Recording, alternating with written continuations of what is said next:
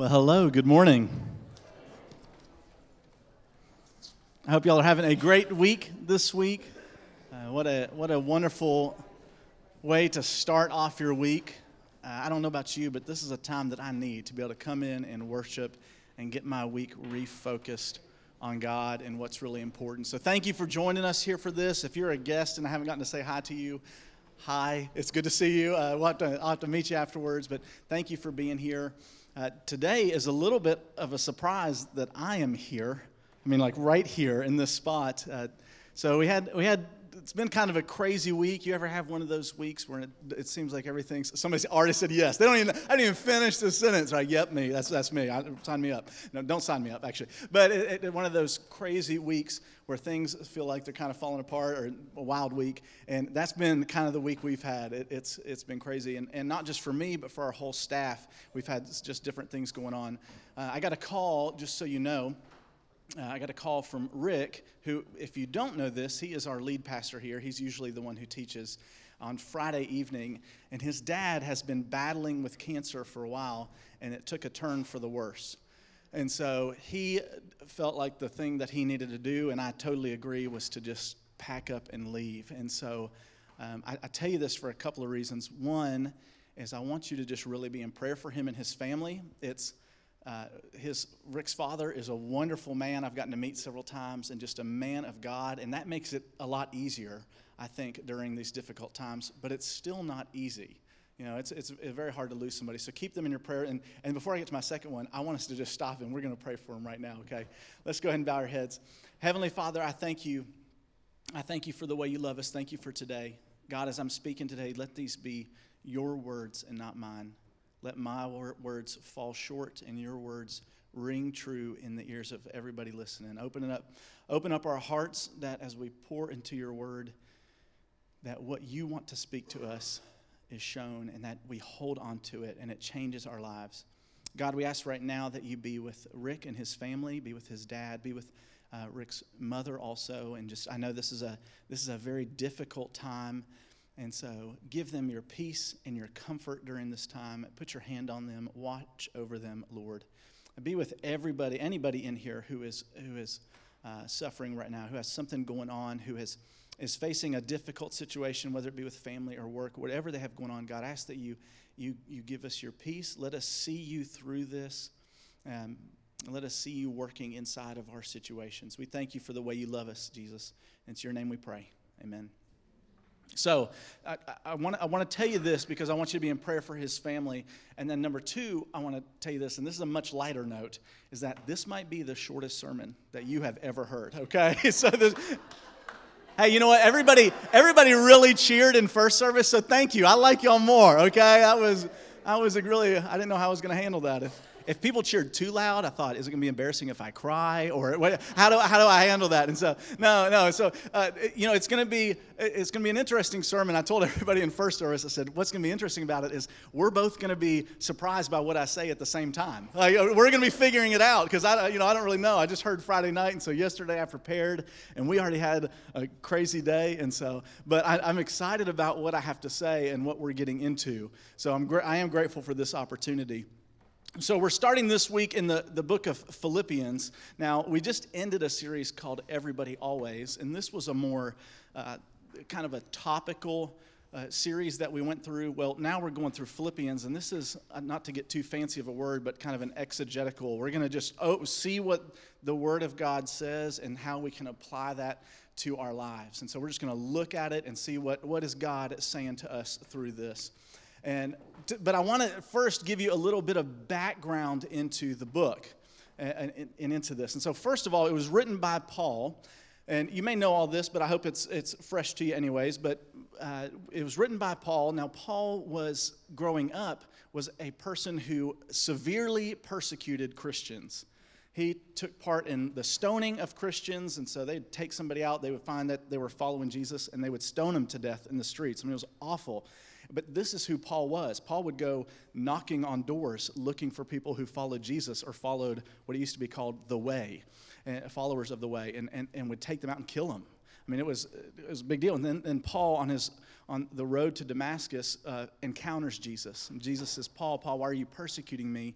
He comes to know who Christ is and that he is the real Messiah, gives his life to him, and then Paul ends up being like the super Christian, okay? Like he should have a cape or something. I mean, he's just incredible. If you could, I would say outside of Jesus, this is probably the person that we know of, at least in the Bible, that we should follow the most. He just lives an incredible, incredible life, totally focused on sharing with other people what he has found out about Jesus and sharing the good news with other people. And so he became a missionary, and you can read about the missionary journeys that he goes on in the book of Acts. He becomes a missionary, and on his second missionary journey, he comes to a place called Philippi. And there, what he's doing is he's going to all these urban, kind of metropolitan areas, busy cities, and just starting churches in them. And then he'll travel to the next place and start a church, and he raises up leaders there. And then when he has time or when he can, he goes back and encourages those places. But a lot of times he can't go back. For example, in this book here, Philippians, that we're reading, he can't go back because he's in prison when he writes it. So he can't leave. So the church in Philippi sends a kind of a care package to him almost, and he gives to the person bringing the care package, he gives him a letter whenever he sends him back. And this letter is what we're reading. And so it's incredible that it's preserved to this time, that we get to see what Paul was saying to this church in Philippi.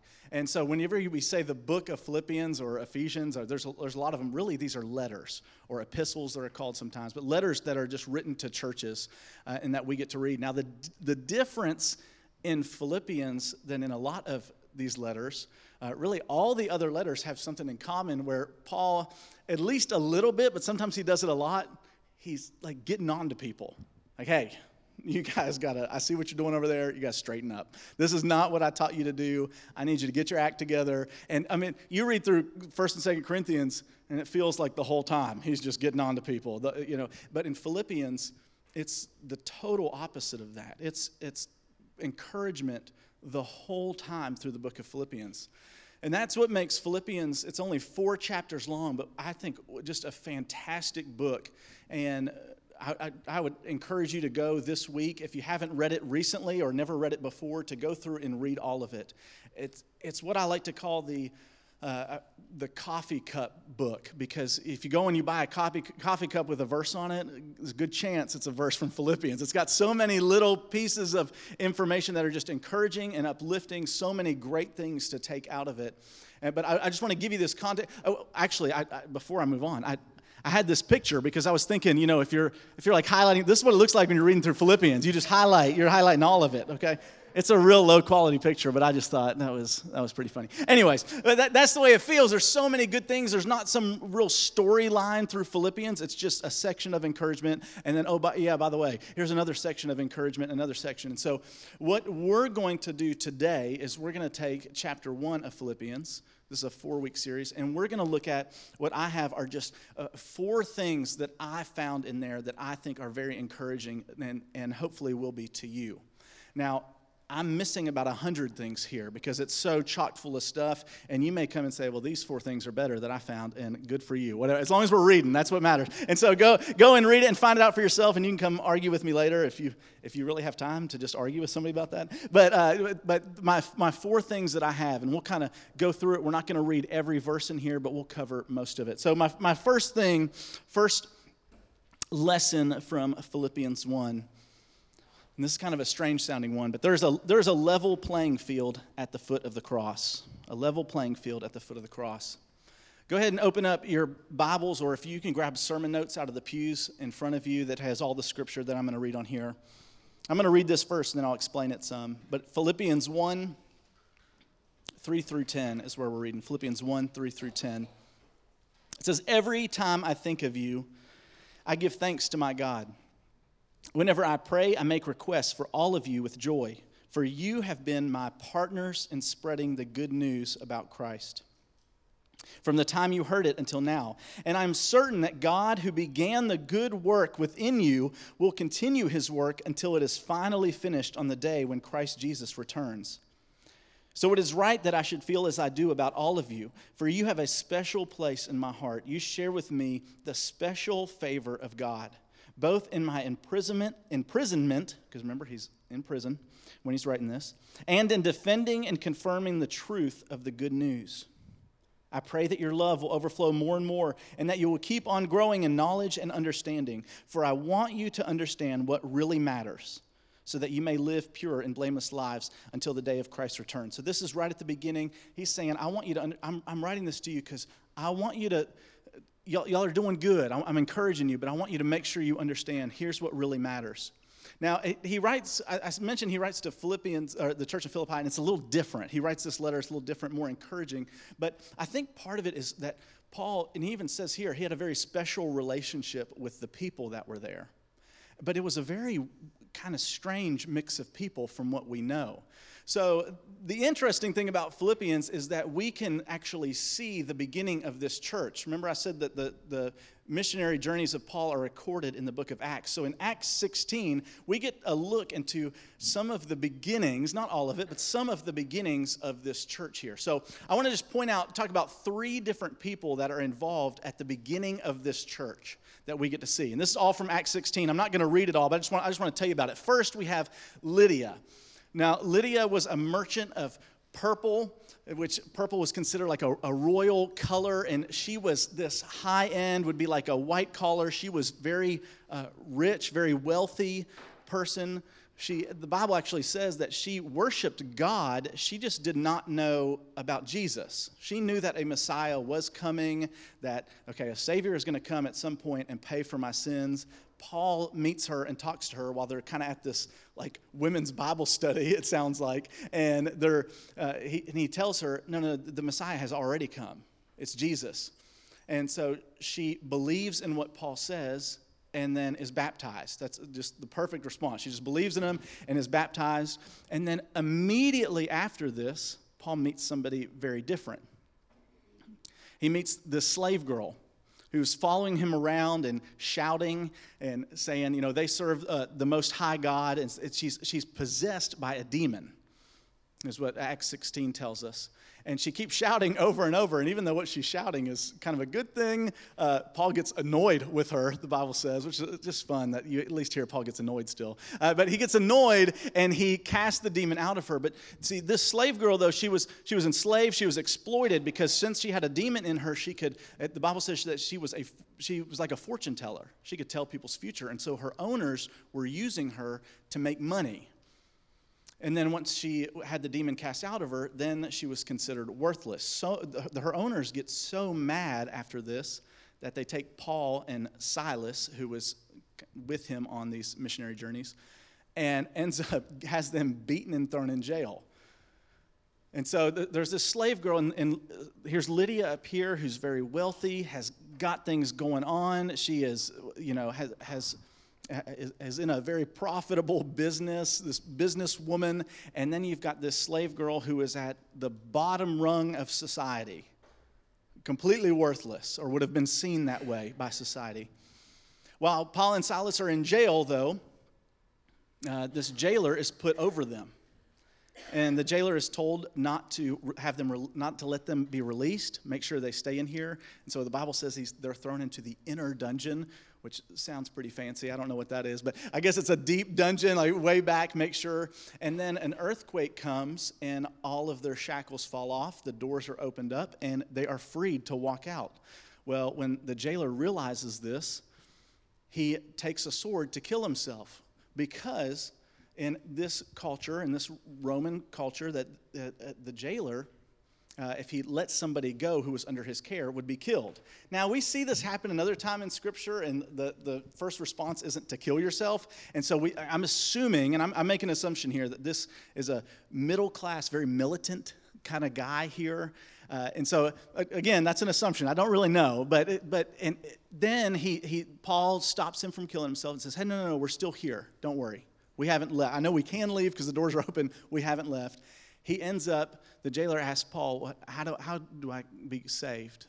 Tell me about this. Because I'm assuming he's heard Paul singing, it said, and preaching about Jesus.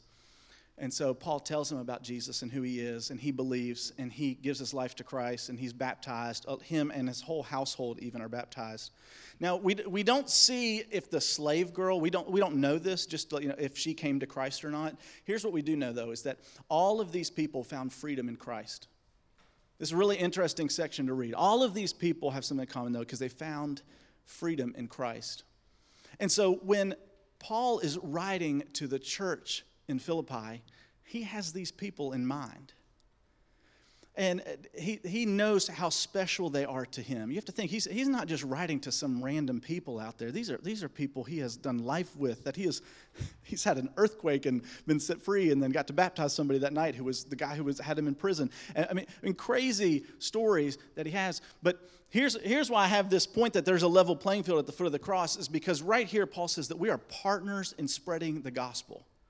We're partners in letting people know about who Jesus is and what he's done for us. And it doesn't matter if you're the slave girl, and it doesn't matter if you're wealthy Lydia, and it doesn't matter if you're the jailer. At the foot of the cross, we are all in surrender to Jesus, and so we're all equal. And there's a great lesson for us to take from this. There's really a good challenge for us in this.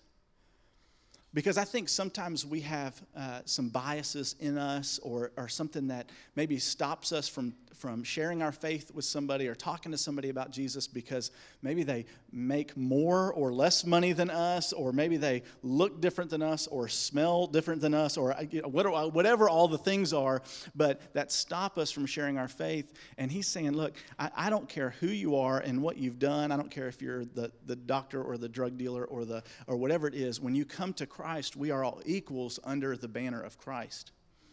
And so for us, I think our challenge here is to remove that in us. And so there's really two things here. If you have not given your life to Christ, and it's because of, my past, Taryn, if you knew my past, or if you knew what was really going on, or how I grew up, or Paul's saying none of that matters. Not that it doesn't matter. I'm not discrediting your story.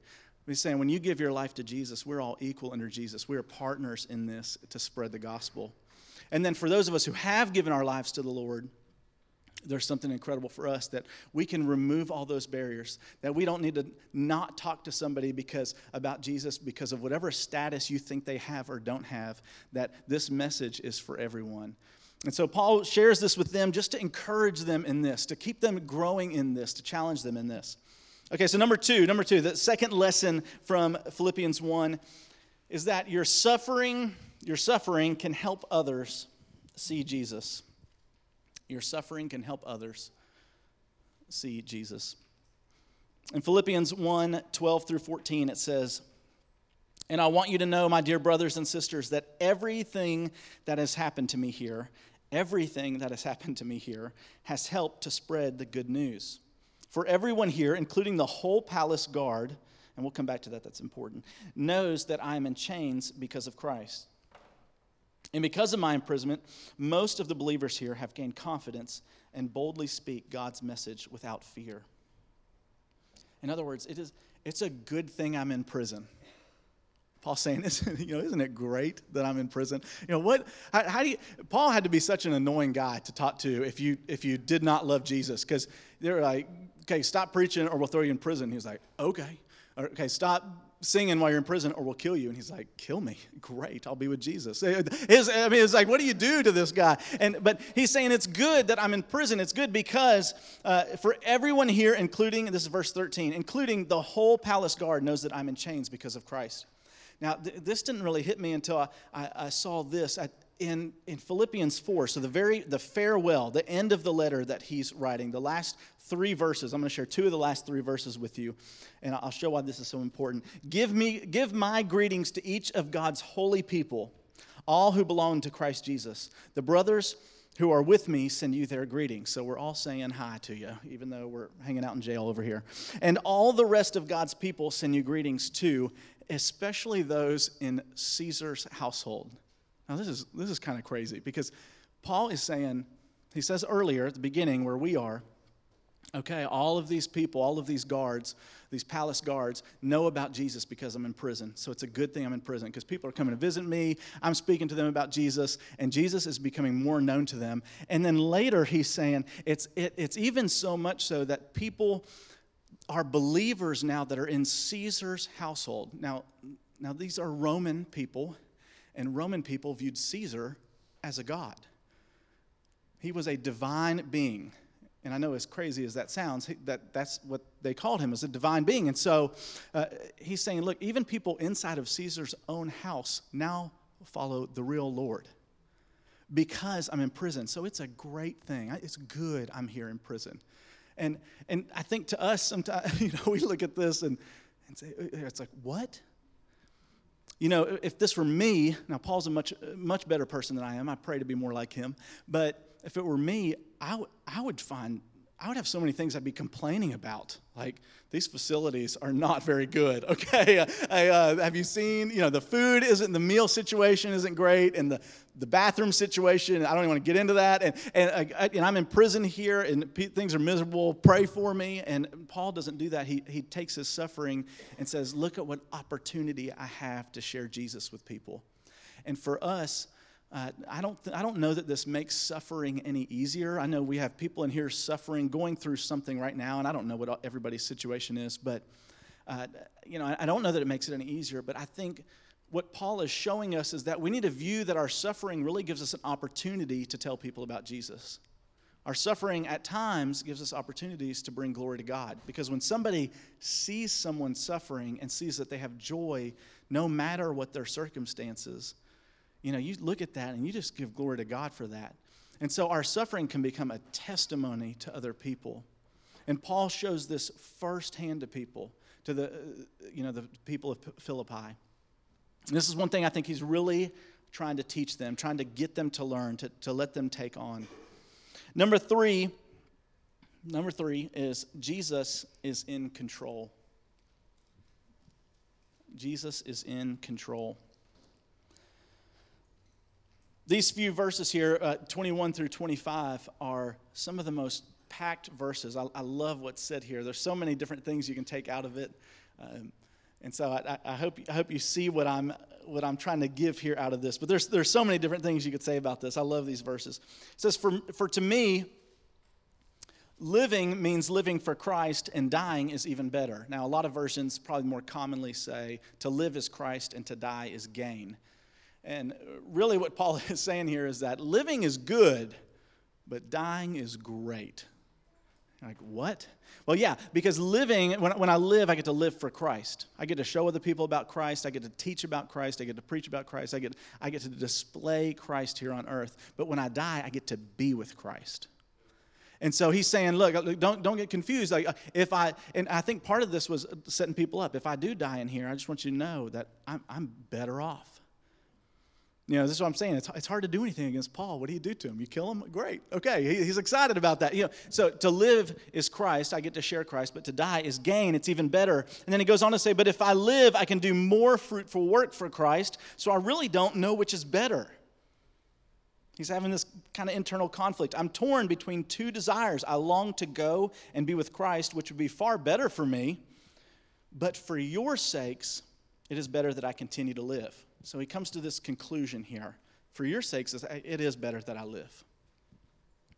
And then he says something, I think this is so profound in verse 25. It's one of those things you can just kind of skip over and miss if you're not really paying attention to it. But knowing this, that it's better that I live for you, knowing this, I'm convinced that I will remain alive, so I can continue to help all of you grow and experience the joy of your faith. So I've had this debate. I don't know if it's good that I'm alive. It'd be better if I'm dead. But actually, you know what? It'd be better if I'm alive so I can tell you more about Jesus. Because of this, I know that I will live. Now, if this were my response, I think what I would be thinking, probably what he should have said would be, okay, so I'm having this internal debate, but I really hope that Rome lets me live. Because Rome is in charge, Rome is in control, right? They're the ones who put me in prison. I know Paul's a Roman citizen, and so he has a little clout in there. But I hope that Rome lets me live. I hope Rome doesn't oppress me. I pray that Rome releases me. I hope that this is what happens. But he doesn't say that. It's as if he doesn't really think Rome is in control. Right? He knows it's not Rome that's deciding these things.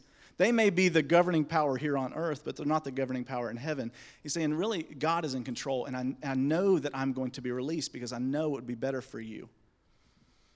Paul understands that even though his circumstances don't make sense, even though he can look around and say, he could say, God, I'm doing a lot of stuff for you. I'm out here preaching, and you get me thrown in prison. What's up, God? Like, what are you thinking here? Right? I'm doing good things for you, and this is what happens to me. No, he knows that this is for my good. This is for the good of others. And so when Jesus wants me to get out of here, I will, because God is the one who's in control. And I'm going to tell you, this is a really good thing to know. This is good news for us, because there are a lot of things that seem very much out of control in our lives. I tell you, my wife and I had a very tough week this week. We found out some news that's pretty devastating, or potentially pretty devastating. And I'm not going to get into it too much, but we found out some very tough news this week, and it's just been one of those weeks. And I'm going to tell you, it's really helped to know, although I have very much fault in this. I'm not saying I have it figured out by any means, but it's very helpful to know that, okay, God, I don't understand everything, but I do know that you're in control. Like you still sit on the throne even when things don't add up. And so I hope this brings you comfort in your trials and in your suffering and in your times where it seems like I'm chasing more after God, and I've stopped doing the things I shouldn't really be doing, and I've started doing more of the things that I should be doing, and life isn't getting any better. It actually just seems to be getting harder, and more obstacles are thrown in the way. And I think those are times for us to remember that, okay, you know what? I don't get it all, but I'm going to continue to trust what his word says. I'm going to continue to trust that God is in control, that Jesus is in charge. And then the last point I have here, number 4, is we should live as citizens of heaven.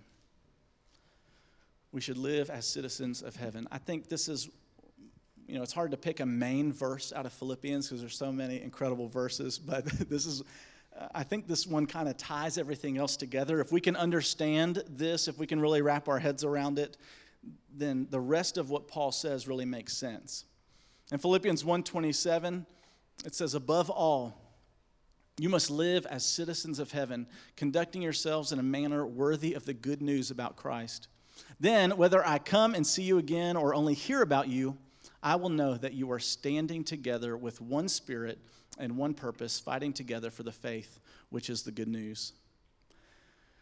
Paul's saying, look, I know you're going through some stuff. I'm going through some stuff. Let's have joy in the Lord, because honestly, we're only here for a little while. Our life here on earth is temporary. Our citizenship, where I live, is really in heaven. When we give our lives to Jesus, our citizenship is in heaven. And so don't focus too much on the things of this world, on the things of this earth. James chapter 2 talks about when you die, your soul is separated from the body. It's like your real self is separated from your earthly body, because your earthly body just is back to dust. Is nothing. I heard a story the other day, and it was this husband and wife had been married for a really long time. Very long time, and they'd had kind of a rough marriage. The husband, was kind of stingy, and he wasn't real kind to the wife. And so the husband's on his deathbed, and the wife comes up to him, and he says, will you grab underneath the bed? There's a briefcase in there. So she goes under the bed and grabs the briefcase out, pulls out, and he said, okay, will you open it up? And she opens it up, and she sees there's just this tons of money in there. I mean, it's like, must be at least a couple $100,000, all this money. And she said, oh, thank you so much. You have been saving this money for me in case something happened to you, so I would be well taken care of. Thank you. It's so unexpected. And he says, no, that's not for you. What I need you to do is I need you to put it in the attic. That way, when my soul leaves my body, I can just kind of pick it up on the way out, okay? I'll just grab it and make sure I don't miss it, and so she's talking to a friend about it the next day, and they're having this conversation. She's like, okay, so he wanted me to do this, and he had this money, and kind of explaining it. And she's like, well, what did you do? And he's like, well, I put it where he could get it. And she said, are you serious? You put that money in the attic? And she said, no, I put that in the cellar. I know where he's going, okay?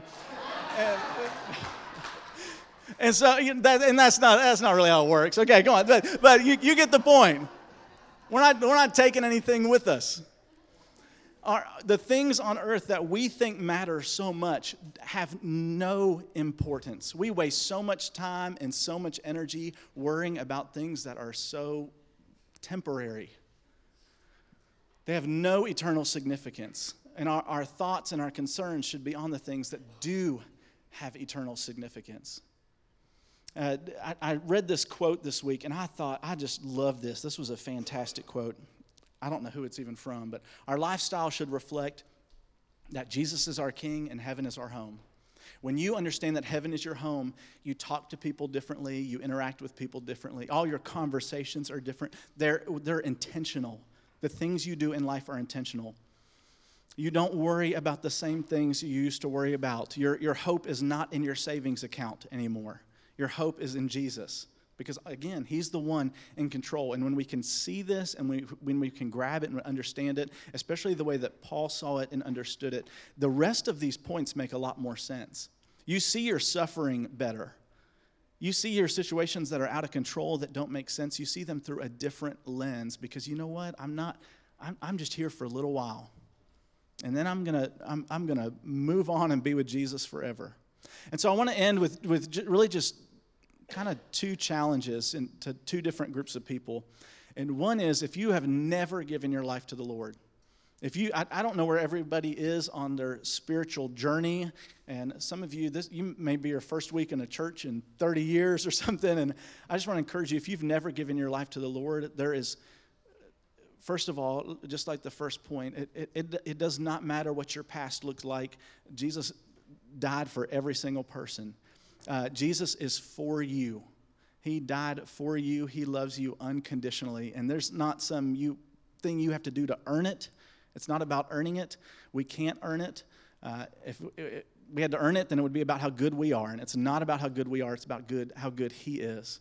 And so give your life to Jesus today. Make that decision. When Paul talked to Lydia and she already knew who God was, God of the Old Testament anyways, but she had never met and encountered Jesus, and he talks to her and she believes and then gets baptized. And that's really the steps for you to take if you have never done this, to believe in the Lord, put your faith in him, put your trust in him, and then be baptized into him. And so that's my challenge for you. That's something I want to encourage you in if you've never made that decision. And there's nothing, you don't have to come and make that decision in any certain spot or time. I mean, it can be right here, right now, whenever. And my thing for everybody else, if you already have given your life to the Lord, you are a citizen of heaven. You have decided you want to follow Jesus. Maybe my challenge for you is, are you enjoying our tourist destination too much?